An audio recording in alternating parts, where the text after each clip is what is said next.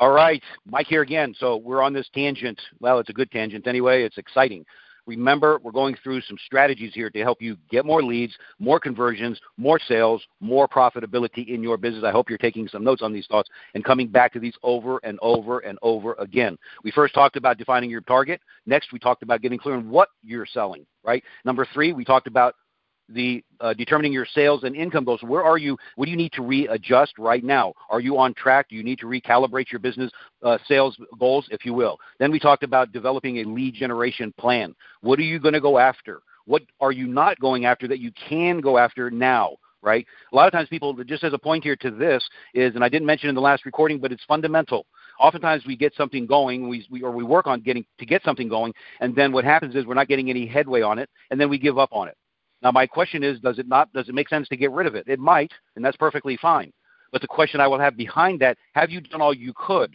Have you mastered every particular area that would cause that particular source of leads to convert for you? Or because somebody said, well, no, I don't like you, and I hate your industry, and don't ever call me again, and you kind of gave up on it and said, well, this shit doesn't work.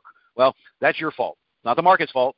Market is already saying, I want to do something. You just have to figure out how to get inside of it, and then you can make a determination, again, going to that elimination of the gray area and ask great questions, get great responses, and give it yes or a no, and continue to follow up with it. As I said, have you done all you could? So just remember that. Don't give up on something. And when you have it down, okay, don't just pigeonhole yourself in that particular arena. Continue to work on it. If it's working well for you, then add in something new.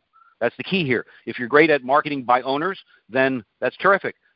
Then work on that strategy. If you want to add more volume to your business, then go after other markets, expired listings, canceled listings, divorces, pre-foreclosures, investors, etc. Just add something in. Continue to do what's working, get it better, add more things in, and move forward. Now, right now, the last thing here, well, it's not the last thing, but this is point number 5, is what is your position in the marketplace? And you got to position yourself as an expert in this particular area, right? And that is creating content and marketing messages around the areas that people say, you know what, I want to learn more. I want to get more from this person.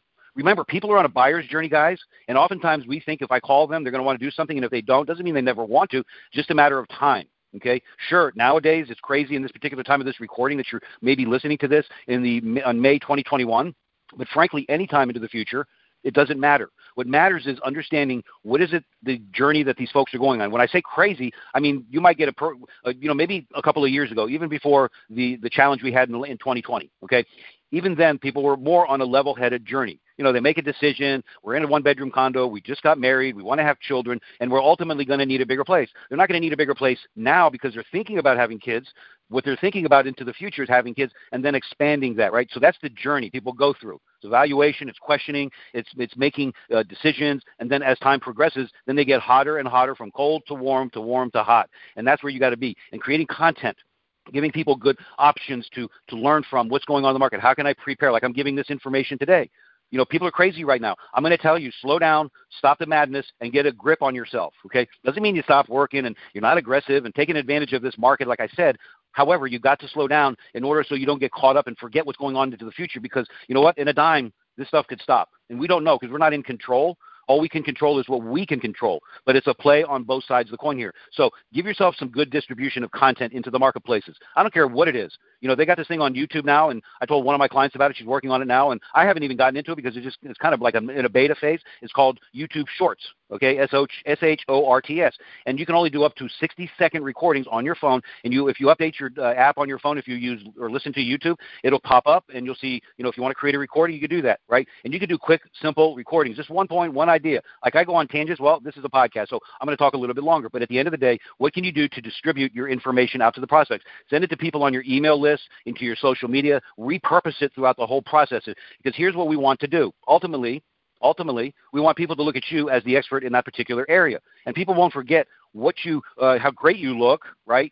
They'll remember how you made them feel, how you helped them make more money, save more money, have a better relationship, and be healthier in their life. Those are the fundamentals, right? So that's part of your content strategy. We'll crap up on the next recording on the final couple of points here. I promise you that I'll try to do that. If not, we'll just have another recording. Hey, what the heck? Who cares, right? So listen, guys, position yourself. What is that expert? What is the market perceiving you to be in the marketplace, right? Go back to these points, revisit them again and again and again, guys. Make sure you're taking notes. Make sure you're taking action. Make sure you're stepping into the form here and playing out fully in what you're doing in your business. All right, 8 strategies. The final couple are coming up here sometime. I don't know when, but it might be on the back here for you. So anyway, take some notes, write some questions down. If you have anything, I think, as I say, reach out to me. And I didn't say this in the last couple of recordings, but do me a favor and pay this forward to other people, your team, your clients, your colleagues, your family, your friends, whatever. Get it out there because we want to help the world be better. Talk to you soon. Thanks so much.